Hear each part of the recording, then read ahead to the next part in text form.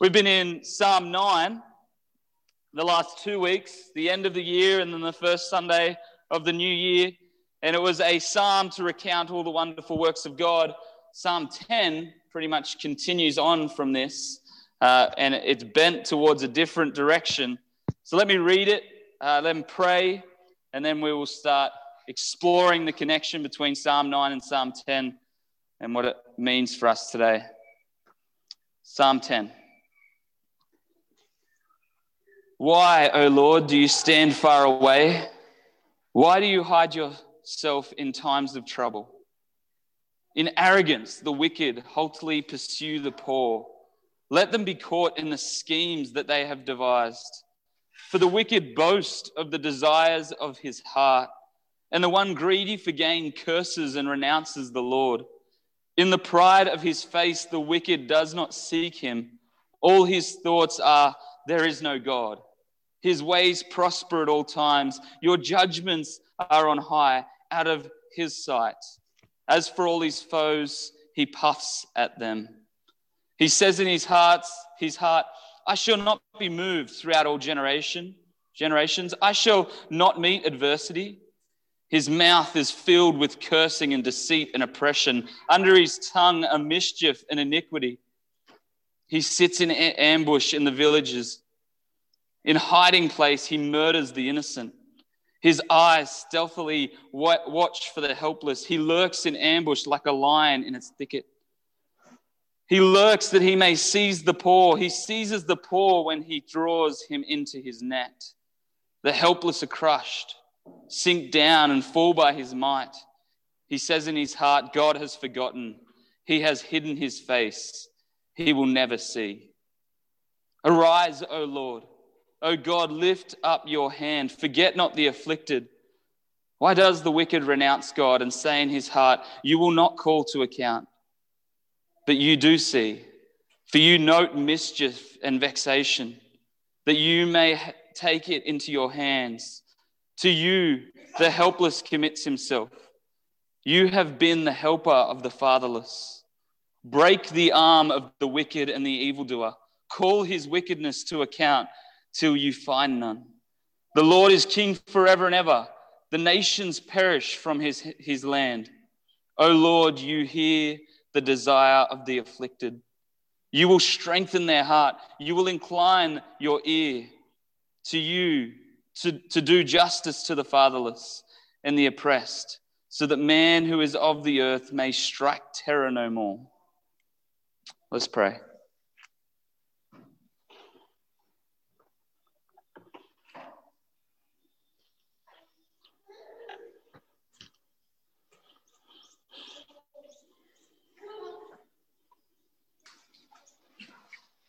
Father, your word is an everlasting word. It goes beyond generation from generation.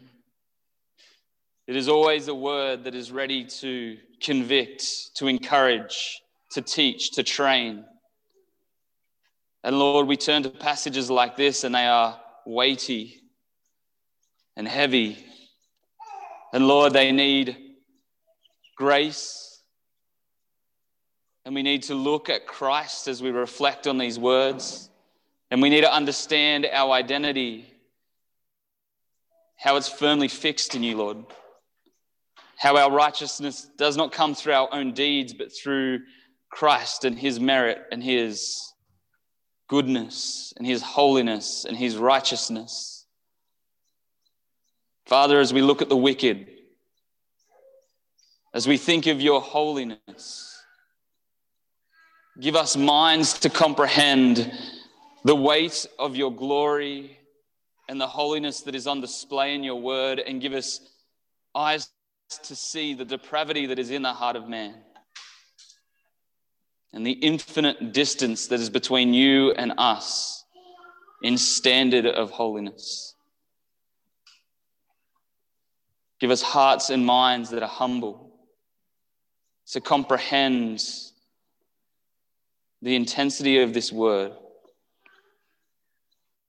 Let us go forth in a culture that renounces you, in a time that ignores you, in a time that humanizes you, and preach the truth the truth of a sinful people and a good and holy God who will judge, and salvation through Christ and Christ alone. Be with us, Lord. Glorify your name. Let this be worship for you, Lord. In Jesus' name we pray. Amen. As I said, we spent 2 weeks in Psalm 9, and Psalm 9 was recounting the wonderful deeds of the Lord. And we said that it was the key to the door of being sorrowful, yet always rejoicing, the theme throughout the New Testament. That we can worship and rejoice in the midst of affliction because we know the God who is always in victory. We may feel as if we are falling. We may feel as if the world is crumbling. We may feel like we are losing, but God is winning. Every suffering, every bit of brokenness, every bit of evil is being purposed and planned in order to achieve God's great ultimate goal of having a people for himself, a redeemed people for himself. We see it so clearly at the end of Genesis with Joseph, who is sold into slavery by his brothers, and God uses that evil for good and to protect his people who become Israel. So as we think about being sorrowful yet always rejoicing, we must remember to recount the wonderful works of God. And as David so deliberately did in Psalm 9, he kept coming back in the midst of his suffering to say, God is on his throne forever and ever. God is enthroned in Zion. A great reminder for us to hold on to in the midst of hard seasons. Yet now we come to Psalm 10, and in your Bible it probably has a title. Mine says, "Why do you hide yourself?" Which I wonder why they put in there. Because that is one line in the whole of the psalm. And the psalm is very much about the wicked and God being the judge of all of the world. But what we know is that this psalm has no title. Many of the titles you read in the Psalms are actually there from the Hebrew literature, but this psalm itself had no title and was very much connected to Psalm 9. It's almost as if these psalms are one and the same. They follow a pattern. Now, if we look to the end of Psalm 9, that last verse says, "Put them in fear, O Lord. Let the nations know they are but men." And then it pauses. You see that word, Selah, to pause and reflect, to ponder. And then we go on to this psalm, Psalm 10, which speaks about these men, nations. When we see men in Scripture, we're speaking of mankind. We're not speaking of men on their own, men and women. And we see so clearly that this follows on from this group, this nation. And the psalmist is desperately wanting to see this nation, these men, humbled before God, to know their place. Now, we live in a time where our preaching has somewhat become watered down.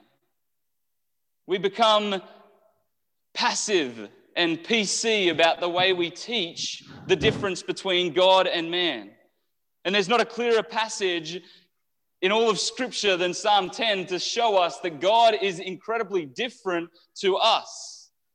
God is holy, infinitely holy. And we see that pointed out through all of Scripture. We could say God is good, infinitely good.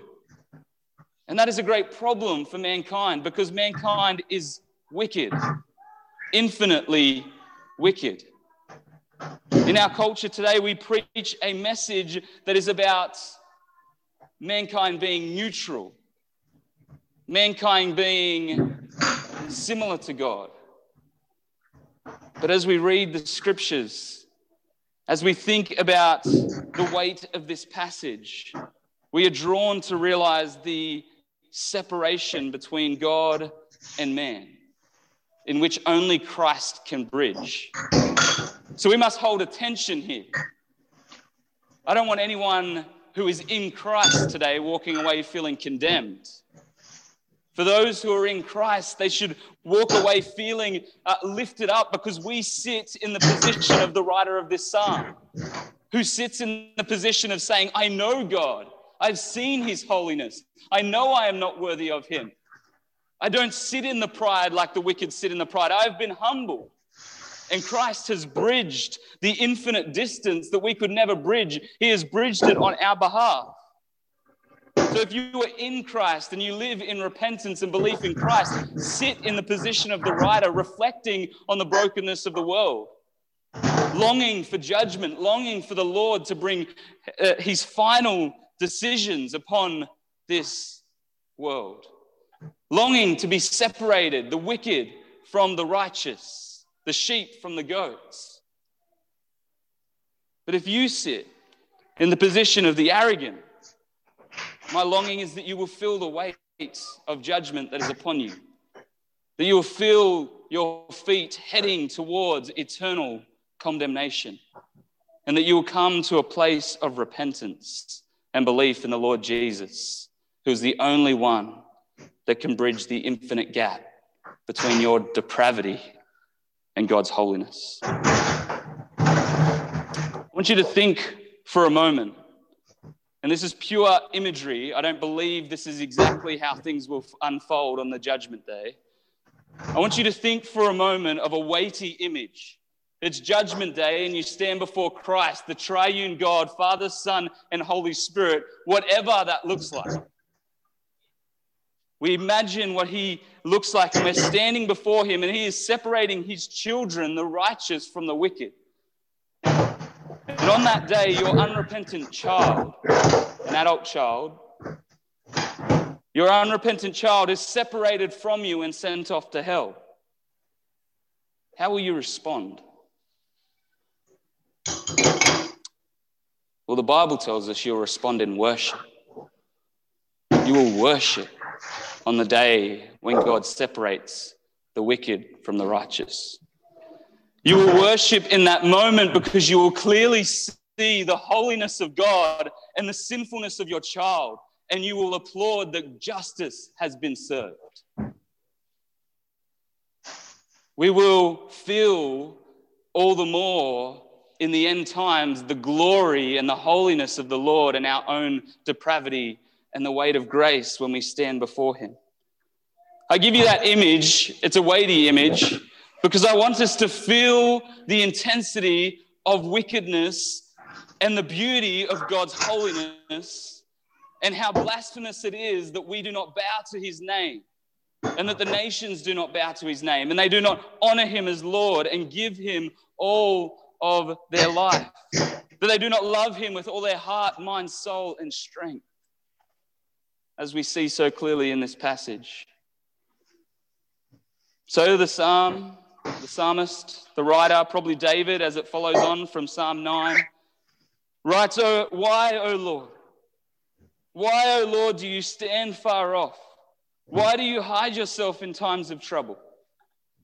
Now, the psalmist often writes this question, and he often writes us about different reasons. Right now, we see the reason that he is writing it is about the day-to-day evil that man brings to this world, that sinful, wicked, evil men bring to this world. We could say this about sickness, we could say this about natural disasters, but right now in this passage, the context is not about the sickness of the world. It's not about the natural disasters that plague us. It is about the wickedness of man and the trouble they bring. Because much of the evil that we experience is from the hands of one another. It's from the hands of men and women who don't worship God. And the psalmist is questioning God and longing for the day when God will stop men from running amok.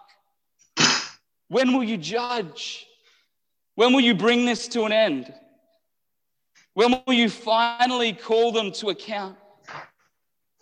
And that is the question he goes on to ponder as he prays to the Lord and recounts the wickedness of man. And he starts in verse 2 and he goes to verse 11.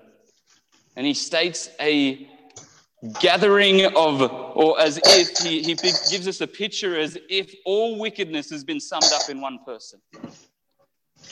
Let me start in verse 2 and then we'll explain that phrase. In arrogance, the wicked hotly pursue the poor.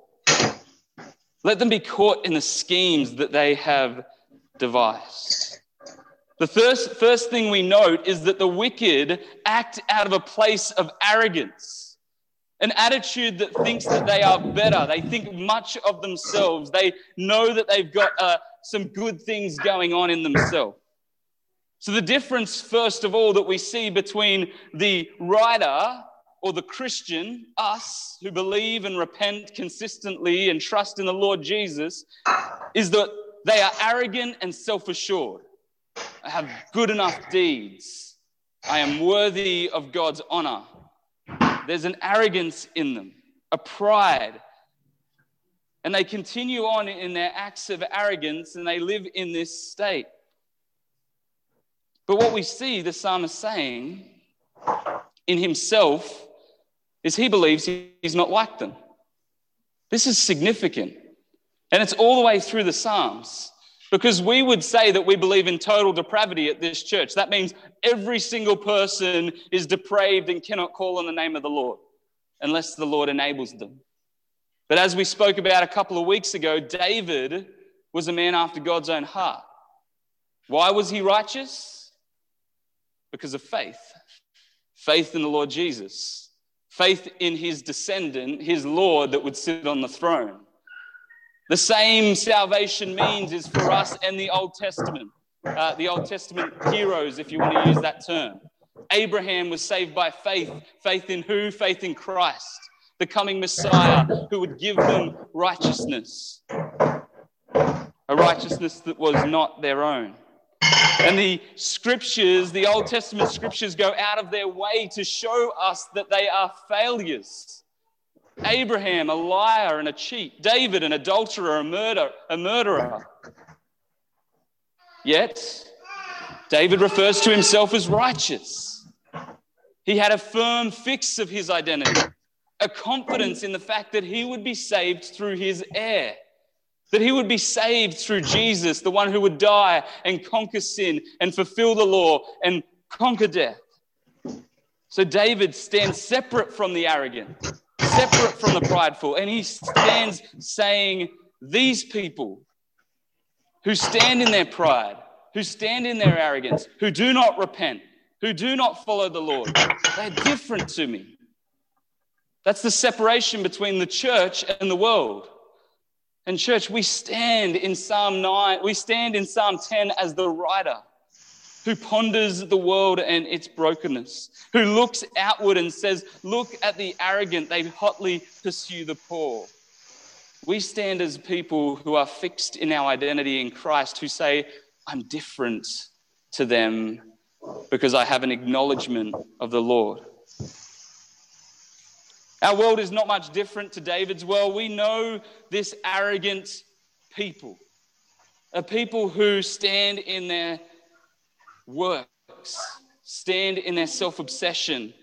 And if we wanted to think of them pursuing the poor, we see that it's the rich that get richer. We've heard that saying. Money sharks that plague areas like Hamilton South and give people loans that have high interest.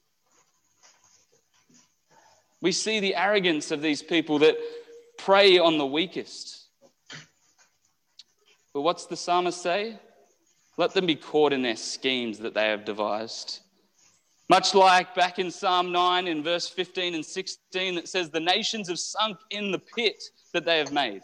In the net they have hid their own foot has been caught. We looked at Romans 1 that says God has handed us over to the desires of our heart.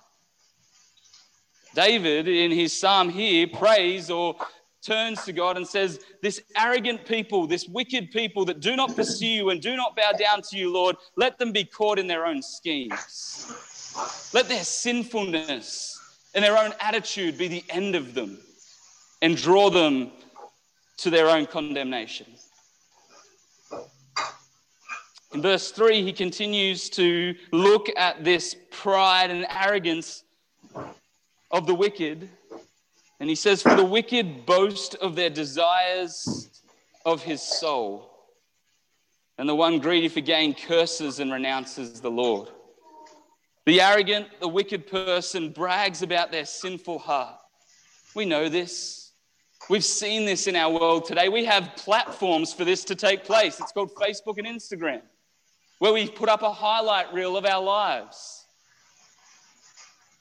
And we show off all that we are doing and all that we desire and all that we want in our life. The arrogant, the wicked, boast about their sinful desires. The righteous, the ones who are in Christ, boast about their weakness. We boast in our weakness. What other psalm does David write? Psalm 51. "Cleanse me, O Lord. I've sinned against you and you alone. Make me white as snow." The difference between David and the wicked is not that David is sinless, but he's repentant. He doesn't stand in his pride and say, "I love what I want, and what I want is good." Of course, the one who boasts, their soul will chase after what their desires are. They're limited to this small and puny desires of this world, and God wants so much more for them. As Jesus said, you cannot serve two masters. You'll either love one and hate the other. They're greedy for gain and they renounce the Lord. They cannot honor the Lord while chasing after the desires of their heart. Tongue-tied. They boast in their desires, and if they're boasting in their desires, there's no place for God. There is no place for God. We get images of Pharaoh and Nebuchadnezzar in this phrase here as they stand in their nation and go, "Look at the work of my hands. Look at the work of my hands." And we know that Pharaoh is destroyed and Egypt is decimated. And many centuries later, Nebuchadnezzar stands in his tower and claims divinity and claims success. And God humbles him by turning him into an animal. Not literally, but acting like an animal. For a period of 7 times, he is acting like an animal and he rises to worship the one true God. And he says, God will humble the proud. God will humble the proud. He will either humble them in this life, he will definitely humble them at judgment. In pride of face, verse 4, the wicked does not seek him. All their thoughts are, there is no God. So what we're seeing is this wicked person being summed up, or the wicked nations being summed up as if they were one person. If all wickedness had been put into one person, what would that look like? What would a heart out of control and desires look like? Well, they would be proud in their face. They would seek themselves and themselves alone. All their thoughts are, I'm greater than God, or there is no God. Just like the kings of the past, like Pharaoh and Nebuchadnezzar, bragging that they need no God, for they themselves have great success in their own disciplines and abilities. They think how good they are. They brag about their own skills. But we know that everything is a gift from God. One of the arguments I used to have with guys at work was often them bragging about them being successful. I'm like, what makes any of us successful? None of us choose to be had control over where we were born. You didn't get to decide that you were going to be born in the free country of Australia that never gets attacked by anything. Even COVID's barely touching us. We're so protected in Australia.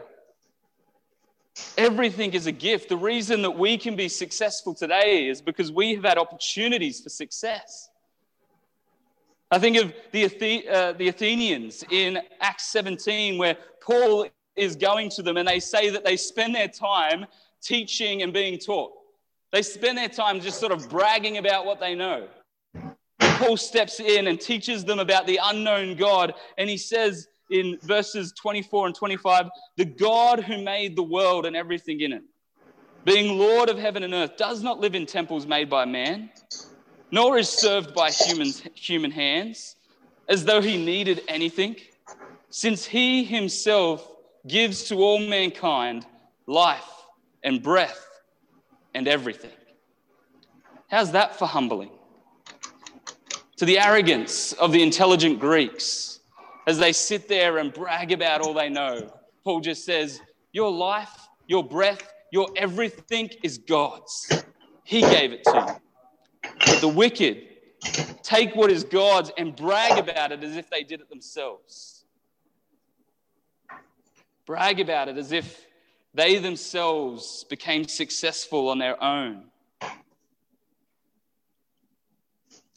Verse 5, he says, his ways prosper at all times. Your judgments are on high.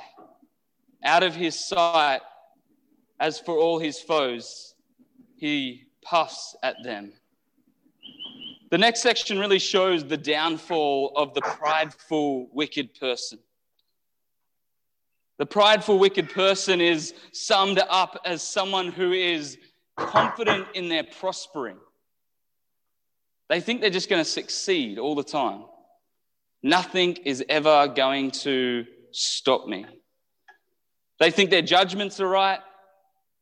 They stand before their foes. They have confidence.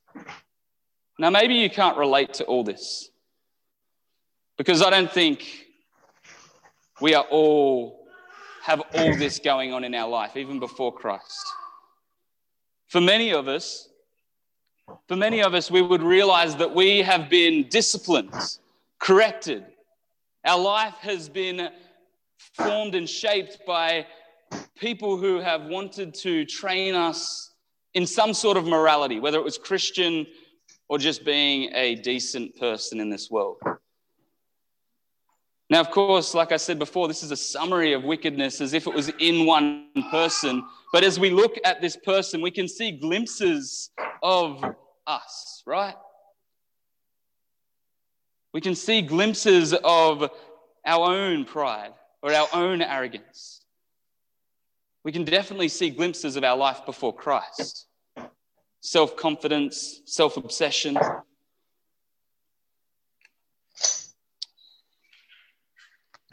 Luke 16 tells us of a guy much like this, two men, the rich man who has no name and Lazarus, the poor man. Not Lazarus who died, a different Lazarus. And we see the rich man have everything and prosper. He lives a good life to the day he dies. He does not suffer. He is the epitome of this guy. Prospers all his times. And then finally he stands in judgment before God and is condemned.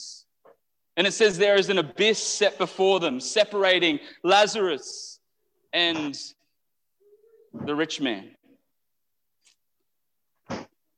And the rich man calls to Abraham and says, Abraham, send Lazarus down that he may refresh me. And he says, it's impossible, we cannot. I'm paraphrasing, I'm not quoting this word for word. And the rich man then says, well, send Lazarus back to my brothers, for I have brothers that are still alive, that they may come and repent. And Abraham says, they've got the prophets and they got the word.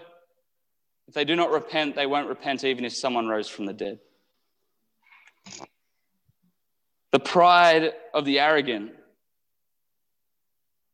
the hardness of their heart, is that they may prosper all their life and never come to repentance.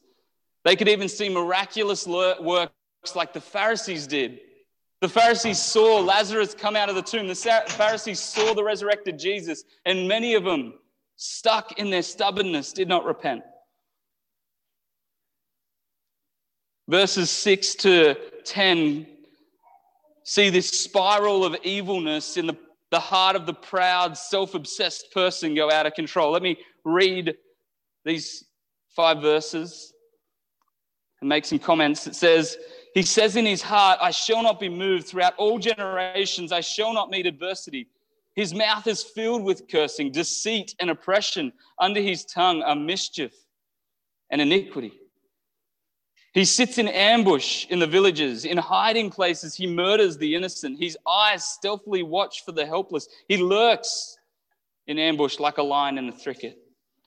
He lurks that he may seize the poor. He seizes the poor when he draws him into his net. The helpless are crushed, sink down, and fall by his might. This is a man out of control. This is a person whose proud self-obsession has sent them out of control. They are dominating everyone. As I said, you might not be able to relate to all this, but there are some things we can relate to. If your life was unchecked, if your life was undisciplined, where would you be? If you had no correction whatsoever, no moral compass, what would your life look like? I can tell you with absolute confidence that you would not want to know me if I continued as the 18-year-old before Christ. You would not want to talk to me. I was selfish, I was hateful, I was angry, and it was only because Jesus opened my eyes to his holiness and my depravity that I was able to be humbled. We would spiral out of control if Jesus did not bridge the infinite gap between his holiness and our depravity. And we see it in this wicked man, or the summary of the wicked. A man left unchecked or uncontrolled. We should praise God. We should praise God that because of the influence of the gospel, there is a greater justice system than there was even 100 years ago, 500 years ago. You think about today. Go out there and try and commit a crime and get away with it. It's very hard these days because Christianity has had influence in the world. God's justice has had influence in the world, and now crimes are harder to commit and get away with. God's justice is being formed in the world, and he will have complete justice. Now, I'm not saying the justice system is perfect. There's corruption in it, but I'm saying it's better. It's increasing. It's growing. It's changing because Christians are having influence in the world. If the world was left unchecked, we would be much like this person who is looking to gain at any cost. In verse 11, we see the last line of the summary of the wicked, and we turn to a call to God in verse 12. He says in his heart, God has forgotten. He has hidden his face. He will never see it. The prideful of heart either lead to a state who believe there is no God and that humans are the ultimate moral compass in the world and the ultimate being of the world, or the other end of that scale is that we're nothing and we're just, I don't know, whatever those atheists say. Yeah. Or that God is mute and not interested in this world. That there is a God, there is a higher power, but he's separate from the world and just left the world spinning out of control. We hear the great phrase of so many people that we are just human. You can't expect much more of me. I'm just human. So we've put God in this status of being just tolerant of sin, okay with it. That God's fine to let wickedness prevail in the world because we're just human and he doesn't expect anything more of us. If wickedness is summed up in this one person in Psalm 10, we're seeing wickedness goes to a place of no God, or wickedness goes to a place of God doesn't care and I'll do whatever I want because he's not going to judge me. Even that sticky you see on cars, only God can judge me, is a brag that God is going to let them off for their sin. God will judge them more harshly than mankind is going to judge them. But as we look and conclude with this wickedness, we must weigh in tension the good person, the nice person. I've got a neighbor. He's a good guy. He's a good dad. He's a good father. all round nice guy. But he has a major, major problem. God is not his Lord. God is not his king. He's not fitting really the category of all this. He's not waiting to mug someone. He's not acting like a lion trying to rip the paw off. He's a good dude. You'd look at his life and he's doing the right things. He's just trying to provide for his family. But he has a major problem. His pride gets in the way of him bowing to the Lord. He does not worship him.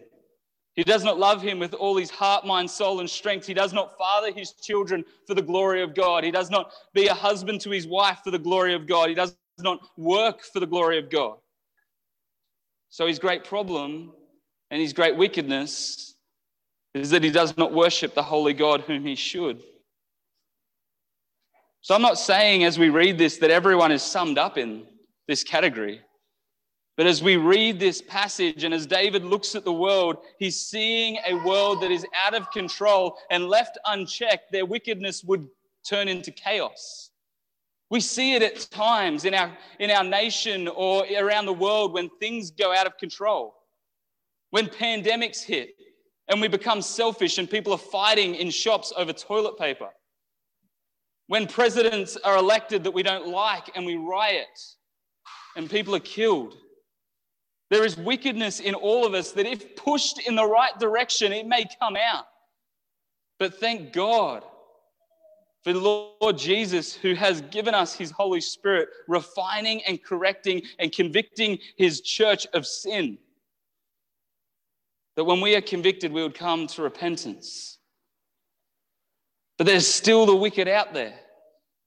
And in David's day, as nations were pushed and famines were plaguing the world, wars were happening, evilness in people was revealed, which I would believe that would take place in our nation or in nations that surround us if they were pushed in the right direction.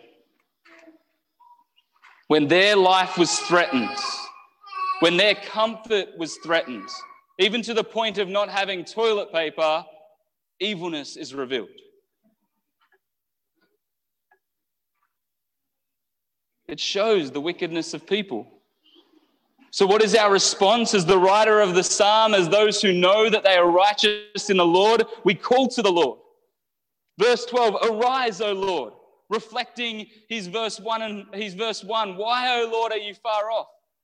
We call to the Lord, come, let your kingdom come, as the Lord Jesus taught us to pray. Arise, O God, lift up your hand, forget not the afflicted. Forget not your church, which he won't, as David goes on to remind us. As we recount his wonderful deeds, we are reminded that he will not. We are the ones who call.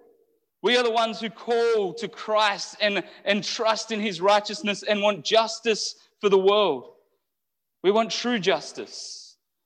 As verse 13 to 15 says, why does the wicked renounce God? Why do they say in their heart, you will not call us to account?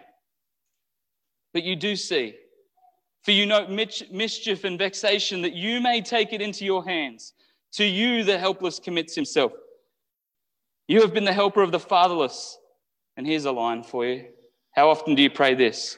Break the arm of the wicked and evildoer. Call his wickedness to account till you find none. What a prayer. The wicked's arm would be broken, that their life would be called to account.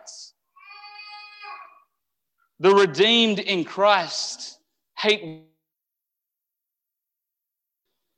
And in our culture that is so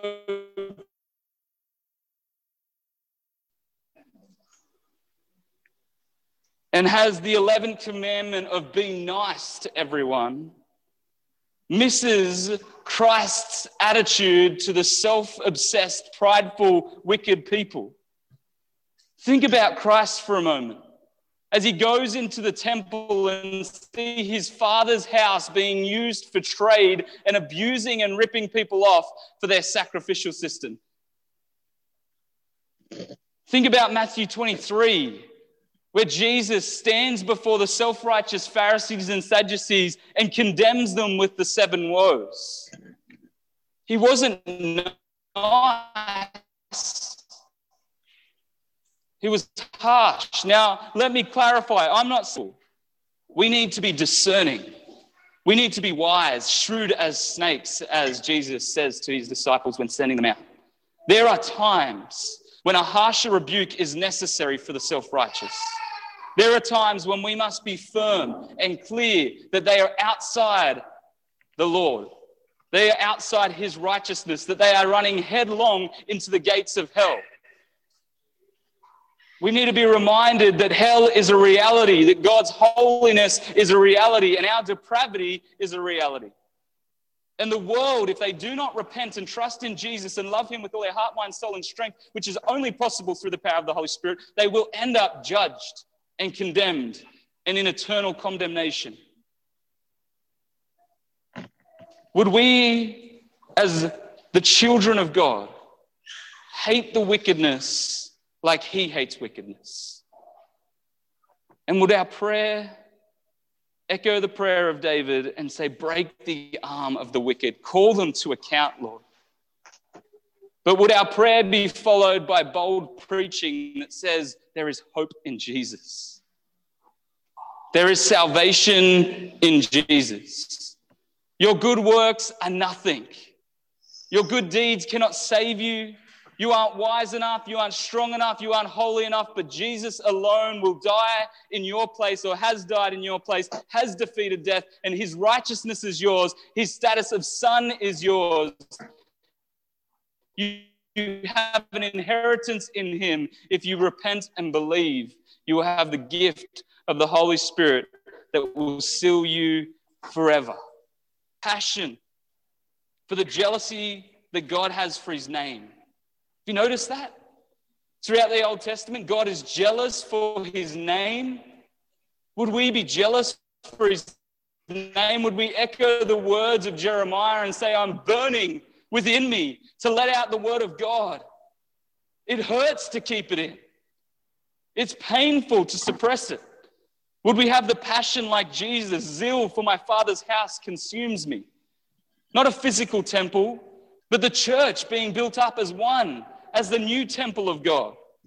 We are to go forth and extend the boundaries of the temple, to extend the dwelling place of God. And we are to go forth into the wicked, those that are like this, those that could be, if pushed in the right direction, harsh and violent and abusive. Of course, we live in Australia and people are comfortable. We're not treated like this. We're not really seeing this wickedness. We're seeing the proud and the arrogant. We see that, but we're not seeing people lurking to take advantage of the poor or the weak. So David sums up his psalm, finishing Psalm 9 and 10. The Lord is king forever. How often has he done that? Maybe he doesn't have answers to the why. Why, Lord, are you so far off? Why are you not around in troubled times? Or why does it feel, because he is around, why does it feel that you're not around in troubled times? He recounts the wonderful works of God. The Lord is king forever and ever, and the nations will perish from his land. There'll be one nation, a holy nation, the bride of Christ, those who repent and believe in the Lord Jesus. O Lord, verse 17, you hear the desire of the afflicted, you will strengthen their heart, you will incline your ear to do justice to the fatherless and the oppressed, so that man who is of the earth may strike terror no more. There is a great victory cry at the end. David now turns to worship. If we reflect on that image in the beginning, a wicked child, an unrepentant child condemned to hell, there would be worship. The church will worship when the wicked are judged. The church will praise God when he sends the wicked, those rebellious, blasphemous nations, and sends them out of the land of the living, the land of the new heavens and the new earth, the new Jerusalem, God's reigning Christ is on the throne. And he inclines his ear. He strengthens our hearts. We are the fatherless. We are the fatherless. We were the fatherless. We were the oppressed. But in Christ, we have a Father, a heavenly Father. And he will strike terror. He will strike the earth that they will have no terror no more. Isn't that a picture of the future? Church, we should be encouraged by a psalm like this as we sit in the position of the writer who calls to God in our righteousness. Yes, our righteousness, because it's been claimed for us in Christ. We don't boast in it. We don't brag in it. We humbly accept it by God's grace. We thank him morning after morning, day after day, moment after moment. Thank you, Lord, for the righteousness that I have in Christ. I cannot boast in anything but my weakness. We are different to the world. We stand out from the world. We speak truth to the world. Truth, absolute truth. And the truth is they are running towards judgment, a judgment that is eternal, a judgment that is forever, a judgment that will not be pardoned unless they are in Christ and Christ alone. God will have his victory. Christ is on his throne now and forever, and they will strike terror no more on this earth. Let me pray for us.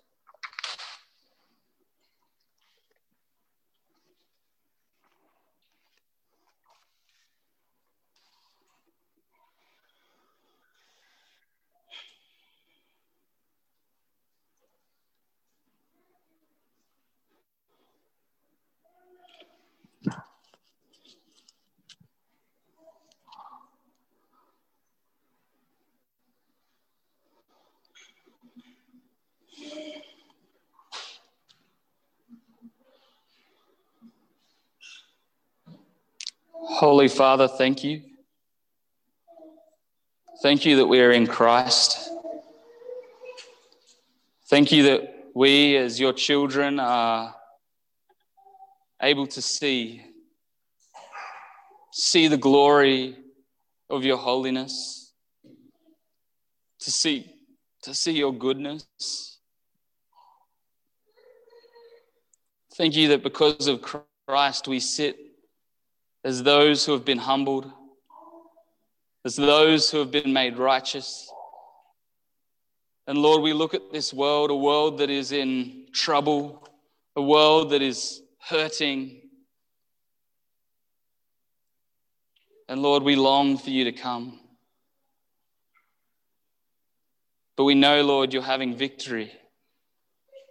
We know, Lord, even in the darkest places at this moment, you've got a purpose playing out. That what man means for evil, you mean for good. You're doing something. You're doing something that will last forever.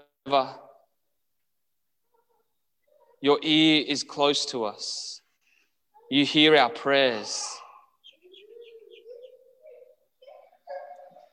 Father, we know that judgment will come on this earth. But Lord, while we wait, would we be strengthened as we pray? Would we be strengthened as we repent? Would we always remain humble? And would we preach boldly to the arrogant and the wicked? Whether they look like good people or nice people, Lord, until they have you as Lord, until they repent, until they have humility, Lord, it is not enough. Their goodness, their niceness is not enough until you are the cause of their goodness, till you are the reason they long to be a good father or a good mother or a good person or whatever their status may be. Arise, O Lord. Arise. Bring conviction to this place, this little suburb, our surrounding suburbs. Bring conviction and repentance. Herald your message through your church, that they may be warned, that they may be invited. Lord, that the gospel of power may bring salvation. Pray this in Jesus' name. Amen.